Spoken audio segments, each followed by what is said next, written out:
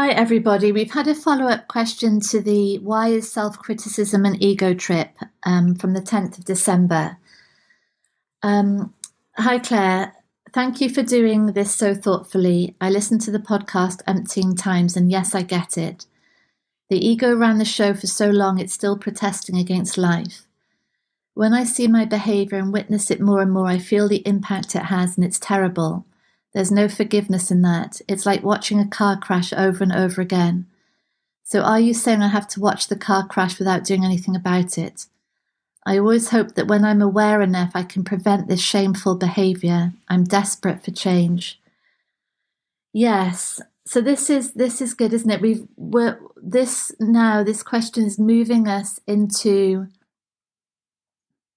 the realm of behavior and choice and witnessing behavior, and essentially, where does change come from?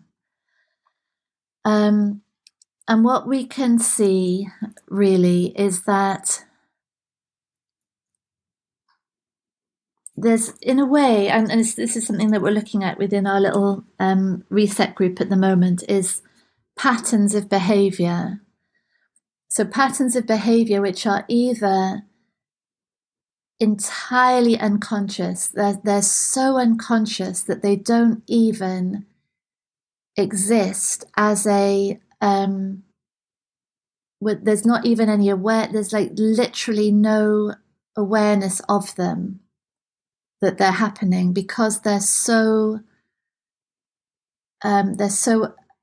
utterly ingrained, really. They're so subconscious, they're so much part of the day-to-day functioning that they're not even noticed. And for that, we could put in all of the functions of the body, really. So much of it not noticed, so much of it available to be noticed as the presence that we are gets more and more unveiled. But largely, there's so much drama going on in the storytelling mind, in the identified mind. There's so much spinning around this idea of myself that really so many of our behavioral patterns are unobserved. So there's a whole area of behavior patterns that we don't even notice. And then there are behavioral patterns, like this listener is pointing out now, that are noticed and which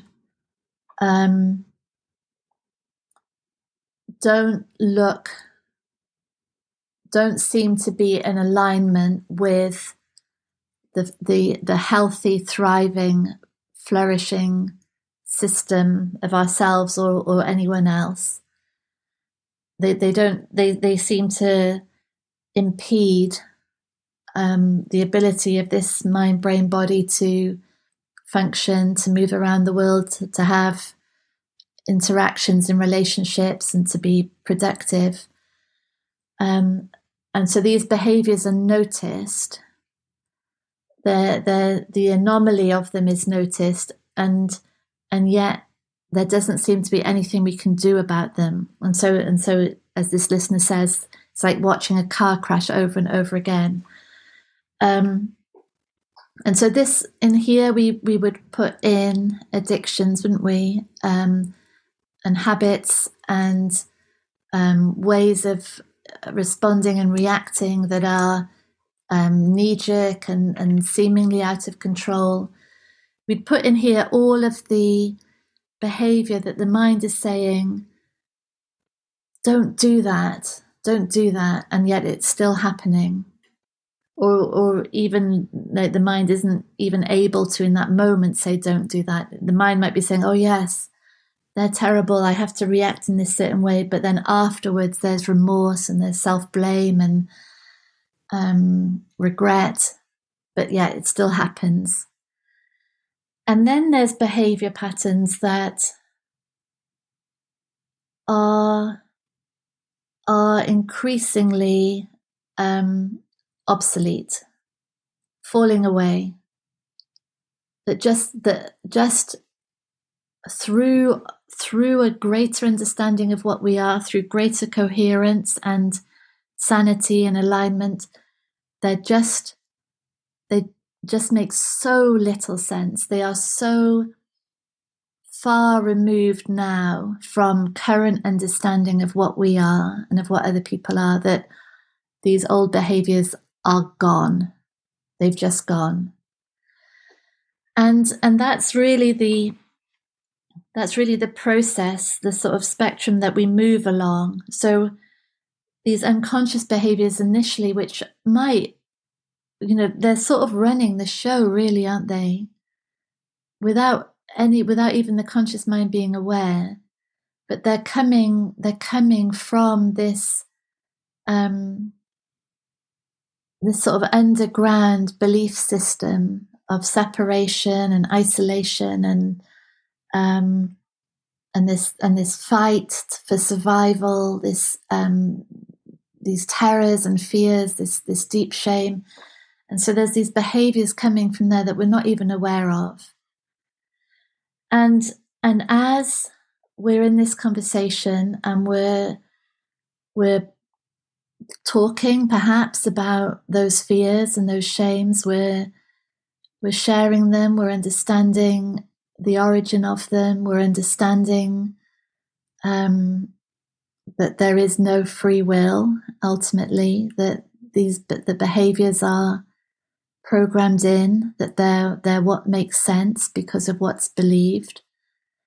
All these sorts of questions and conversations start to shift the understanding of what we are from that identified, separate, apparently deciding, choosing individual self, to the understanding that what we are is consciousness or aliveness, intelligence, localized in a thought-created form, and that form is operating according to what's been learned.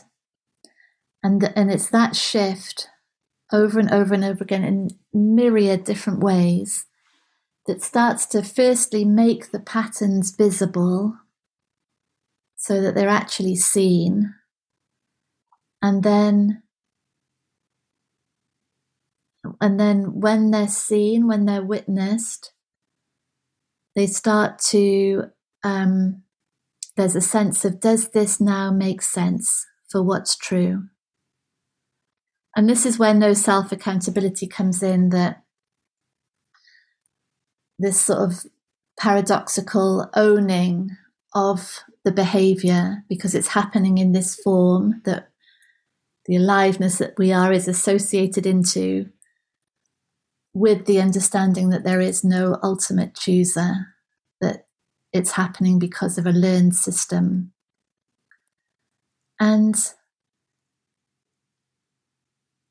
so the question, I always hope that when I'm aware enough, I can prevent this shameful behavior. I'm desperate for change. Are you saying I have to watch the car crash without doing anything about it? No. Through no self-accountability, we take ownership of the impact of our behavior.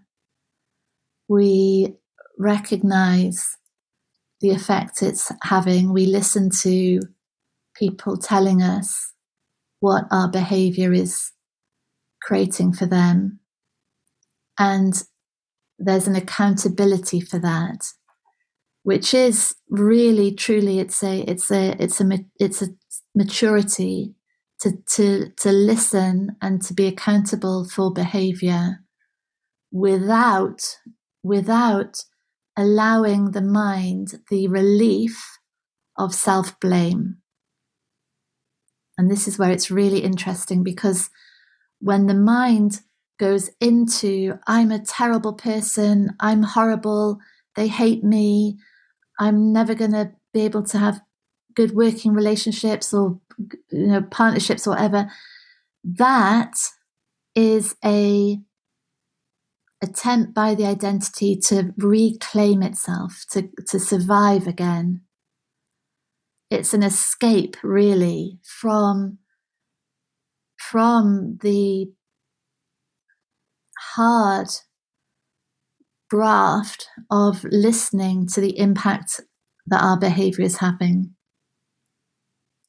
And so we don't have to keep watching the car crash over and over again, because the moment there's capacity to stay present to what people are telling us without that,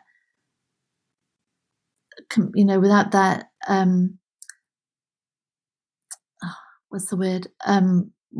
Without distracting back into self-blame and identity and me and pulling up all the drawbridges, through no self-accountability, it's the end of the car crash. When there's genuine presence, that's where change comes from, because then it's actual feedback into the system.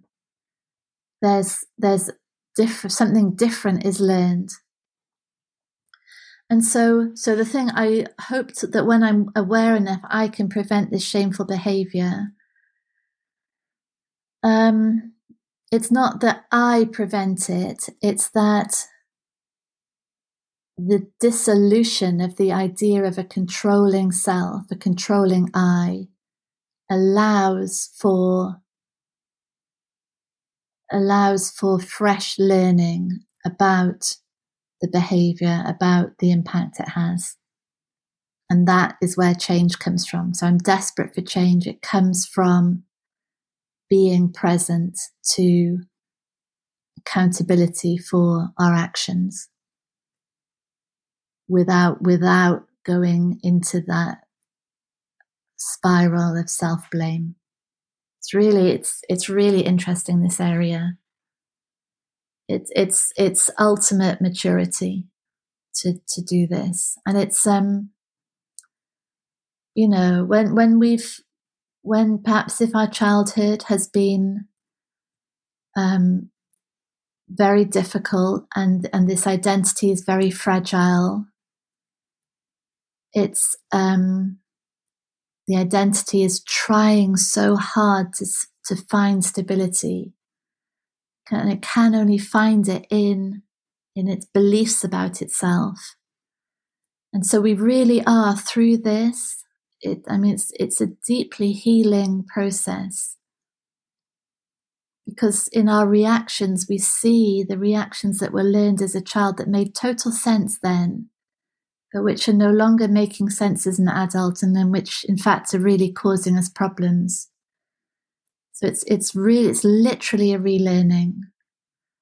And it's not easy, but it's the way through. It's the way that the system aligns itself back to its truth, back to ultimate peace and an accountability for itself.